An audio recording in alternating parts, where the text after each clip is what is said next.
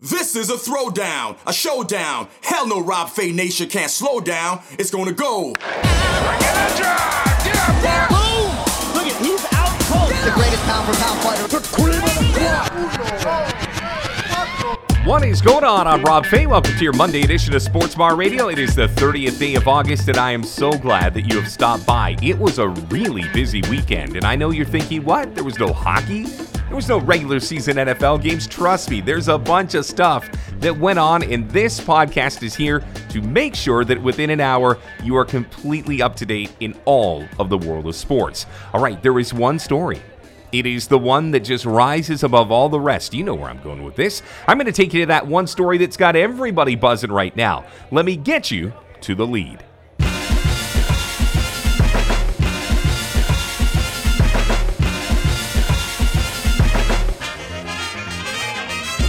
We've scoured the globe for the stories that matter to you. Okay, well, let's be honest, Rob picks most of the stories, so maybe they matter more to him? Anyways, pull up a chair and let our bartender pour you a cold one because there's a lot going on in your world today.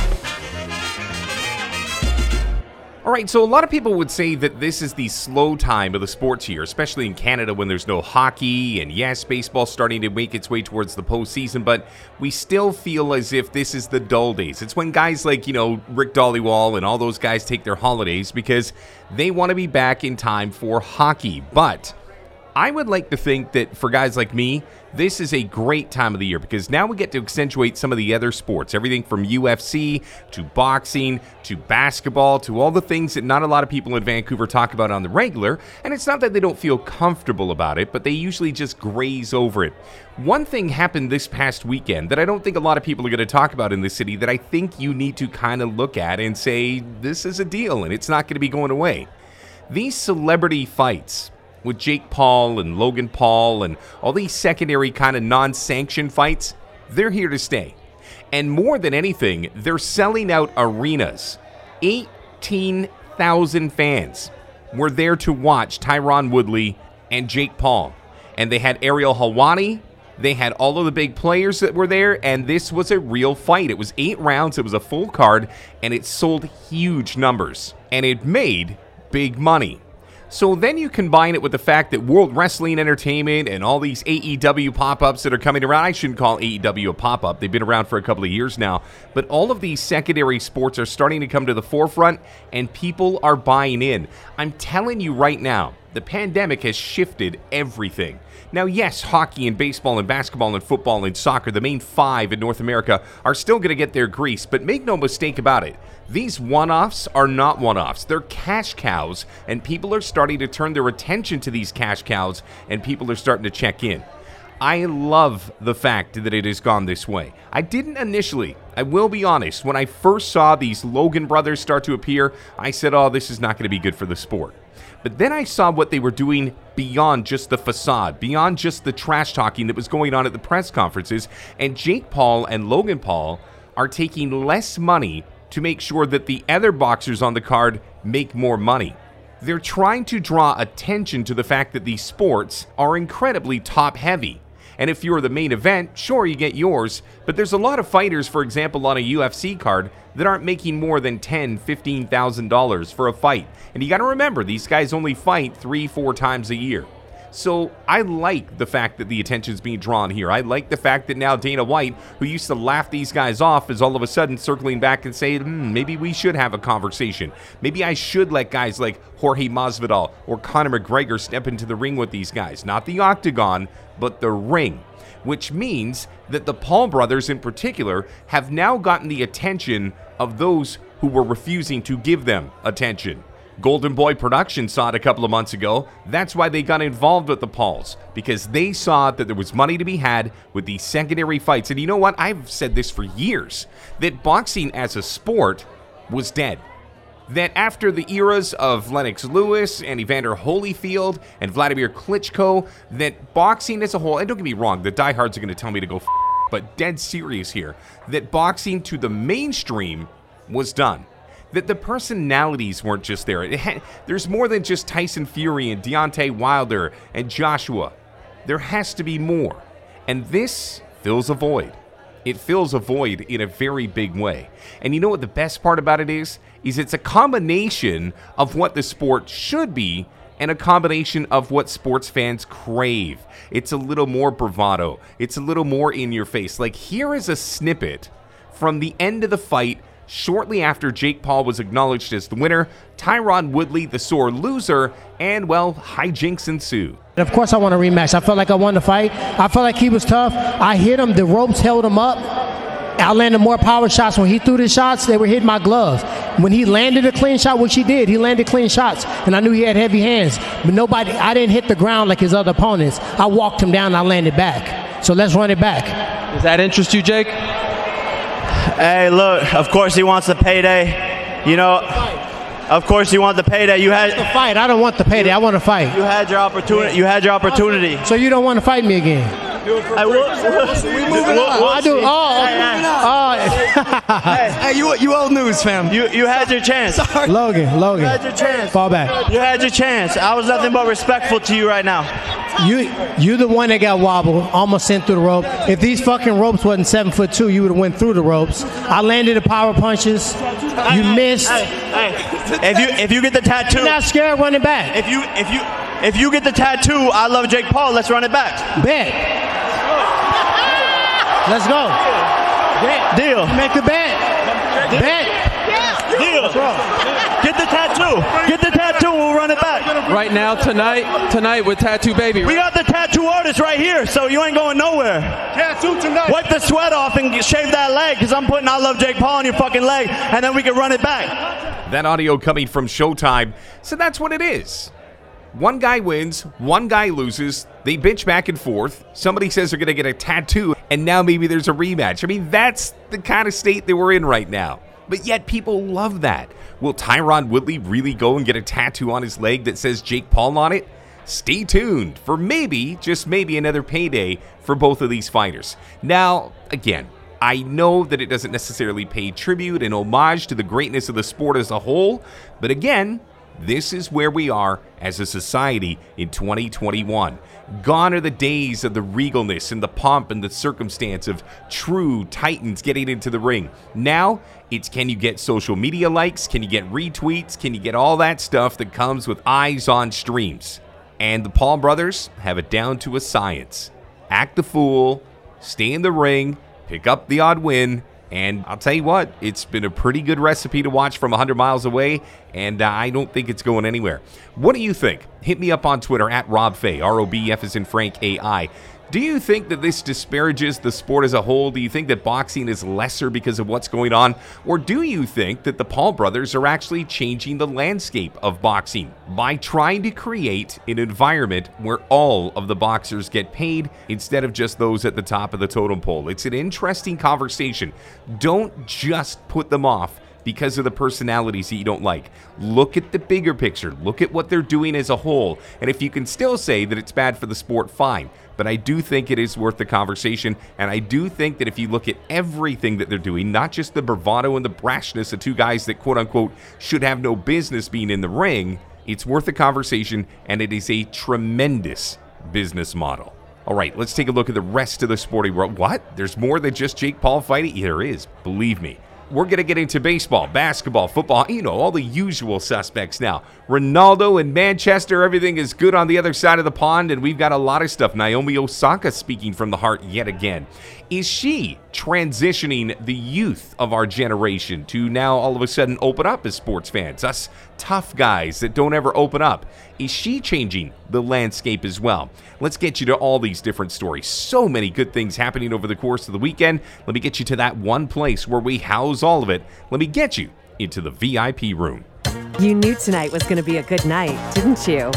Guys, the ladies don't want you wasting their time, so get to the point. 10 topics, 10 minutes. Hold on to your drinks because we're about to bring you the entire world of sports before the DJ can pull out the vinyl for his next set. Welcome to the VIP room. So here in Vancouver, we have been fearful of the dreaded offer sheet because everybody assumes at some point somebody's going to step back and say, you know what, we should maybe take a kick of the can at that blonde-haired kid from Vancouver, Elias Pettersson. And you know that if an offer sheet came from another team in the NHL, that would absolutely light this city on fire. Now, general manager of the Vancouver Canucks, Jim Benning, went on Sportsnet 650 a couple of weeks ago and said, don't you worry, any offer sheet will be matched. But it does at least warrant the conversation of what if? Well, what if became a reality between the Carolina Hurricanes and the Montreal Canadiens and Jesperi Kotkaniemi, who received an offer sheet.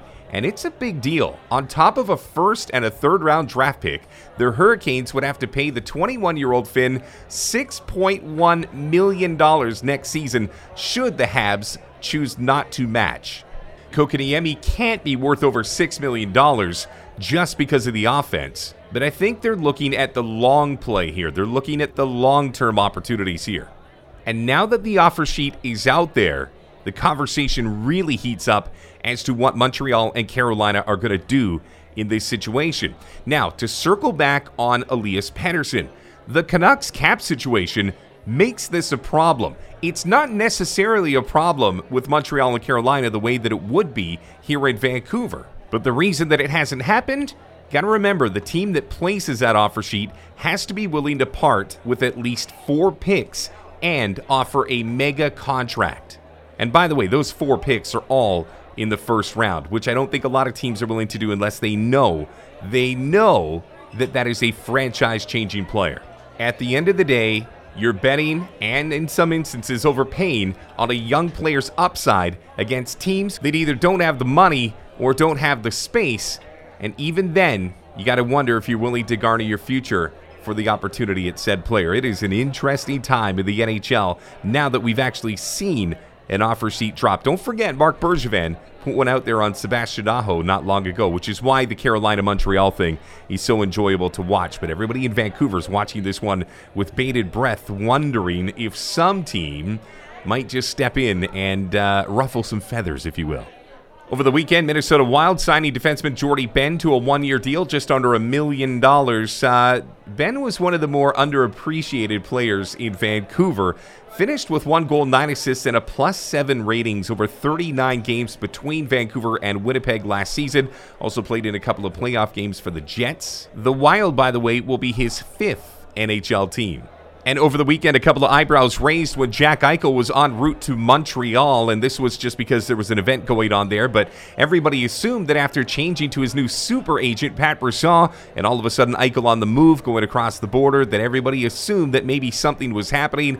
Nothing is happening. Eichel has chosen to go with Pat Brisson, who represents some of the biggest names, including Crosby, McKinnon, Tavares, Pettersson, and Hughes. But the price tag on Jack Eichel is an interesting one to me, just because he's still got to figure what the deal is with that herniated disc. It's still got to get repaired, and then you've got to wonder about the timing it's going to take for him to get back on the ice and what kind of player he'll be once he gets back on the ice. He's got 5 years left on an 8-year, $80 million contract that has a no-trade clause that kicks in next summer. It is going to take an agent like Pat Brisson to find a buyer and find a conclusion to this saga that has been going on for nearly 2 calendar years now. But again, the story over the weekend was that Jack Eichel was heading up to Montreal. It was just for an event, but boy, did that have people wondering if Jack Eichel was on the move, like actually.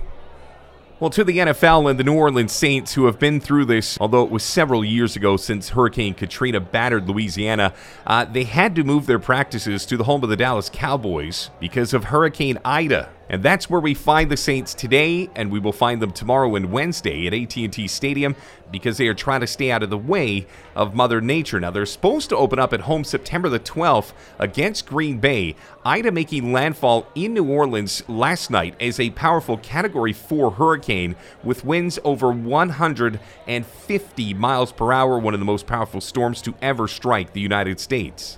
And this is more than just whether or not the Superdome escapes the wrath of Hurricane Ida. It is a community that obviously right now has seen fatalities. The water levels have risen. There has been mass destruction in that region. So you got to wonder if they're going to be ready to play at home and celebrate the pomp and circumstance of a week 1, knowing what is going on in their community. I'm not going to say that that game's going to get canceled, but a relocation at this point is a possibility. And the New Orleans Saints, having been through this before, will definitely make the right decision.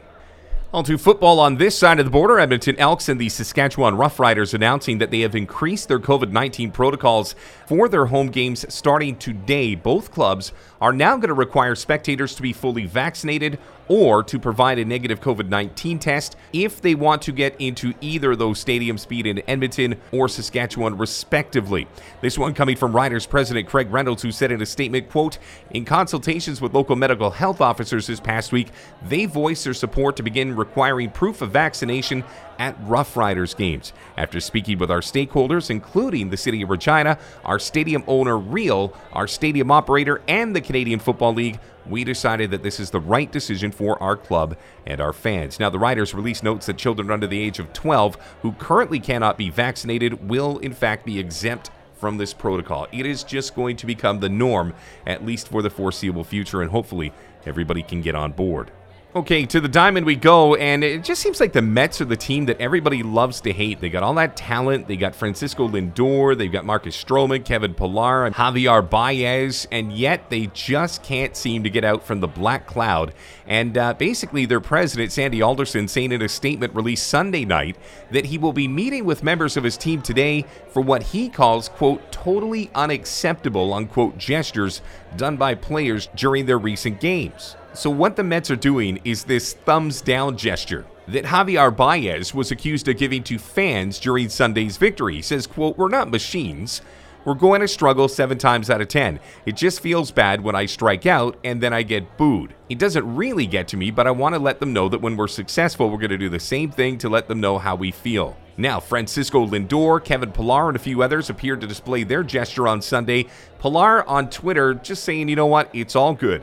Quote, "Love y'all too. Felt nothing but love in New York City. And no, I'm not booing the fans. We're just having fun. It's no different than earlier this year when we were chirving, which is another hand gesture. Please don't look much into this." Owner of the Mets, Steve Cohen, tweeted on Sunday, quote, "I miss the days when the biggest controversy was our black jerseys," unquote. Mets are off today before they take on Miami starting on Tuesday. To tennis we go, where Naomi Osaka came out this weekend saying in a rather lengthy statement on her social media, quote, "I've been reflecting over the past year. So grateful for the people around me because the support I feel is completely unparalleled. Recently, I've been asking myself, why do I feel the way that I do? And I realized one of the reasons is because internally, I think I'm never good enough. I've never told myself that I've done a good job, but I do know constantly that I tell myself that I suck or I could do better." Now, before I get on to the rest of the quote, let me stop there. This is a professional athlete at the top of her sport, opening up in ways that we have rarely heard professional athletes go to. Later on, she says, quote, "I know I give my heart to everything I can, and if it's not good enough for some people, then my apologies, but I can no longer burden myself with those expectations. Seeing everything that's going on in the world, I feel like if I wake up in the morning, that is a win, and that's how I'm coming." The reason that I brought this up, it's not necessarily newsworthy in the fact that she won a couple of sets or is advanced in a certain tournament, but more in the fact that we have this conversation in the media that we don't get the same access anymore. I think that access has simply changed, and I don't think that this is breaking news, but every once in a while when you see something like this statement-wise, they are controlling their own narrative. The only way that you would be able to have that kind of a conversation is that if you had a one-on-one with a journalist who was willing to go out there, take out a whole page, and tell it the way that you wanted it told. Didn't always happen like that, but at least that was the goal back in the day. It's almost as if certain athletes right now are cutting the middleman out of the equation, as in they don't need the media. The media can come and report the scores, they can say what they've seen, but at the end of the day, people like Naomi Osaka run her own messaging. And very quickly to the association, Rajon Rondo, who was sent to the Memphis Grizzlies and then bought out, has signed a 1-year, $2.6 million deal with the Los Angeles Lakers upon clearing waivers earlier today. That coming from ESPN. Rondo will still make his full $7.5 million salary this season between the buyout and that deal with the Lakers. That announcement looks to be made official tomorrow. Rondo, 35, traded from the Clippers to the Grizz earlier this month as part of that Eric Bledsoe deal, and adds his name to a team that already has LeBron James, Russell Westbrook, Anthony Davis, Dwight Howard, Carmelo Anthony, and Marc Gasol. That is one heck of a team. All right, let's take our break here. When we come back, we're going to switch gears and touch on the Vancouver Whitecaps, who went from the penthouse to the outhouse and right back to the penthouse in the matter of a week. You're listening to Sports Bar Radio. As always, it's presented to you by Equity Guru. I will be back after this. You're listening to Sports Bar Radio with Rob Fay, brought to you by Equity Guru. Equity Guru, investment information for millennials and madmen. This segment is brought to you by me and my new enterprise, Nation Extreme Wrestling. Hey, what would happen if a wrestling mark from way back decided that he was going to start his own wrestling promotion here at home and have some of the most talented wrestlers in North America hang out with him? Well, tell you what, you can follow our journey at www.nationextremewrestling.com and stay tuned for show dates in the coming months. Welcome back to Sports Bar Radio with host Rob Fay, brought to you by Equity.Guru. Welcome back to Sports Bar Radio. I'm Rob Fay, your Monday edition. You're probably shaking off the rust of the weekend. You know what? I've been doing this weight loss thing. I shouldn't call it a weight loss thing. I'm trying to do a weight management thing. It's weight loss. Let's call it what it is. I do so good during the work week, but then I get to the Friday, Saturday, Sunday. You meet up with friends. You go out for a drink or two. You do all your regular stuff. And the next thing you know, you hop back on that scale and you're right where you started. It's kind of this weird effect of you win some, you lose some, but as long as you're enjoying life wherever you are, I hope this podcast finds you well. So let's talk a little bit about the teams here in Vancouver, because we have teams with so many different storylines. And, we touched very briefly on the Vancouver Canucks a little earlier in this show, but the Vancouver Whitecaps, if you think of the last, 8 to 10 days, what a surreal experience. Coming off a homecoming where they picked up a victory, then they go over to the island to get thumped by a team that they had no business losing to. They fire their coach, come back to Vancouver, and then pick up a 4-1 win over Real Salt Lake. So what do you make of the Vancouver Whitecaps? And this is the highs and lows of teams that have had to make major adjustments. And I don't think that a lot of people understand the magnitude of what has gone into the last year. I mean, you think of the Vancouver Canadians, who we'll touch on. We'll think of the BC Lions, who we'll get to. We'll think of all of these different sports teams that have truly had to alter more than just things on the field, but off the field. So let's start with the pitch, because Vancouver Whitecaps have played a majority of their games this season in a city called Sandy, Utah. They come back a couple of weeks ago, get a rousing ovation upon their return, show real well, then all of a sudden go over to the island and in a troublesome 4-3 loss decide that it's time to move on from their coach, Marc Dos Santos. But they come home, play one of their best games of the season, getting goals from all the usual suspects, and life is so very good again. It is really tough to fire anybody in a year where the challenges have just been so monumental. For example, let's pull the lens back a little bit and talk about the Toronto Blue Jays for even just a few seconds here. Do you really fire Charlie Montoyo when his team has spent time at home in Dunedin, at home in Buffalo, and at home in Toronto? I mean, these circumstances are just so surreal that it is tough to watch somebody lose their job. Like, I get it. It's an embarrassing loss to go over and lose to Pacific FC. I understand that the Whitecaps, even if it was Jeff Mallett, even if it was the owner that said enough is enough and it's time to punt on this guy, I have a real tough time watching changes when you've got so many changes around you that are out of your control. Like, I understand that people last year were calling for Jim Benning's job, but that was something that was 7 years in the making, and he's an executive.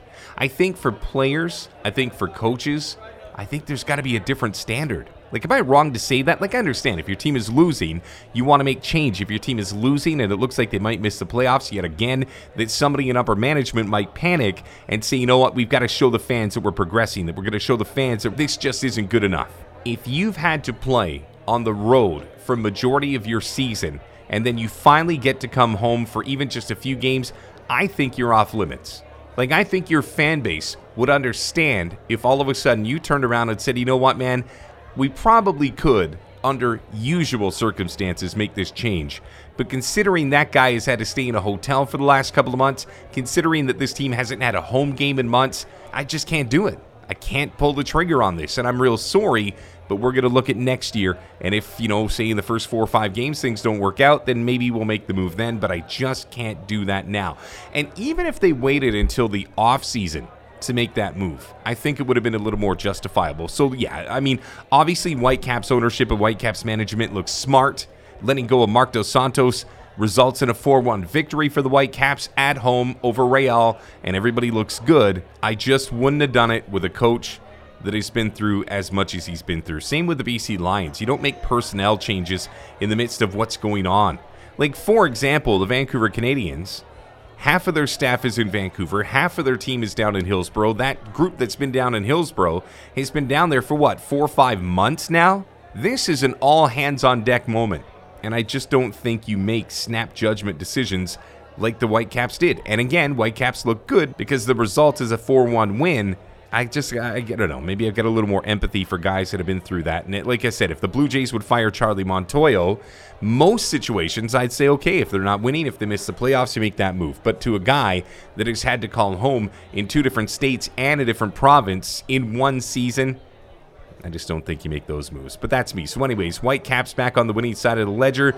BC Lions getting ready for their next game. Vancouver Canadians are going to be wrapping up their season in the next couple of days. And you want to talk about a team who you really feel for. And somebody said, do you think that this is going to be a problem for the Canadians next year? Oh no, I think that people are going to look at the Vancouver Canadians and really want to come out and support them. I think if anything, once baseball, hopefully, knock on wood, gets back to the norm next year, that if anything, people will come back in droves. This might actually help them in April and May, in those 2 early months where a lot of people thought that maybe they'd only have half-full stadiums. I think 2 years without baseball, and then all of a sudden a nice sunny day in April or May, people are going to be like, hell yeah, I'm going to go support that team and absolutely make my presence felt. So I think for the Canadians, we can't wait for them to come home. It has been a long, long summer. At least they got baseball. But again, for the Canadians, who this year, I don't know if you've been following them, 11 games out of first place behind Everett, who's in a dogfight with Eugene. The Emeralds just a half game back of Everett. Spokane is in the conversation. They're 2 games out of first. So Everett, Eugene, and Spokane fighting towards what they hope is a championship in the High A West. Vancouver, Hillsborough, and Tri-City looking for greener pastures and the start of the 2022 season. And finally, to the pitch on the other side of the water, a report coming out on ESPN.com about how 12 years after leaving Old Trafford, Cristiano Ronaldo is back with Man U, and how within 48 hours, with less than a week remaining in the transfer window, Ronaldo went to Juventus, said he wanted to leave, and they found a way to get him back to Manchester United. But what makes the story so interesting, go to ESPN.com and check on this story, because it looked as if all roads were leading to Manchester City, and then a combination of text messages and a phone call led Ronaldo back to the rival of Man City, going back to Manchester United, where from 2003 to 2009, he was the story. I love the behind-the-scenes stuff that pieces together a monumental move like this. Like, Ronaldo is one of the greatest players of our generation, and he's going back to one of the most storied franchises on our planet. All right, that'll wrap it up. Another edition of Sports Bar Radio. My thanks to Jay Swing, my brother from another. Everybody over at Equity Guru has been so kind to me. Chris Perry, Galen, Ehsan, JP Chung, and the irreplaceable Priscilla Choi. We will be back tomorrow. A little later was this show, wasn't it? Yeah, but you know what? We're going to be back at it bright and early tomorrow. Look forward to talking more sports with you. Again, a lot of stuff going on in the world of baseball. We got some CFL news coming your way, and we will update you on the U.S. Open. We'll get you through Monday Night Raw. We'll let you know what the numbers are for AEW. So many things. That's why you check on this show Monday, Tuesday, Wednesday, Thursday, Friday. Sports Bar Radio. Real quick, real dirty. We get you caught up in the entire world of sports. Little opinion, just to spread it out a bit, but more than anything, lets you and I reconnect again tomorrow, and I can't wait to have that conversation with you then. On behalf of everybody behind the scenes, I'm Rob Fay. Have yourself a great day. This has been Sports Bar Radio, brought to you as always by Equity Guru. Sports Bar Radio was brought to you by Equity Guru, investment information for the new generation. Visit us at equity.guru and let's make some money together. Please note, any mention of companies on this podcast is part of a promotional campaign, and the information you hear should be a part of extensive due diligence. As well, always get advice from an accredited financial advisor before you make any investment decision. Protect yourself.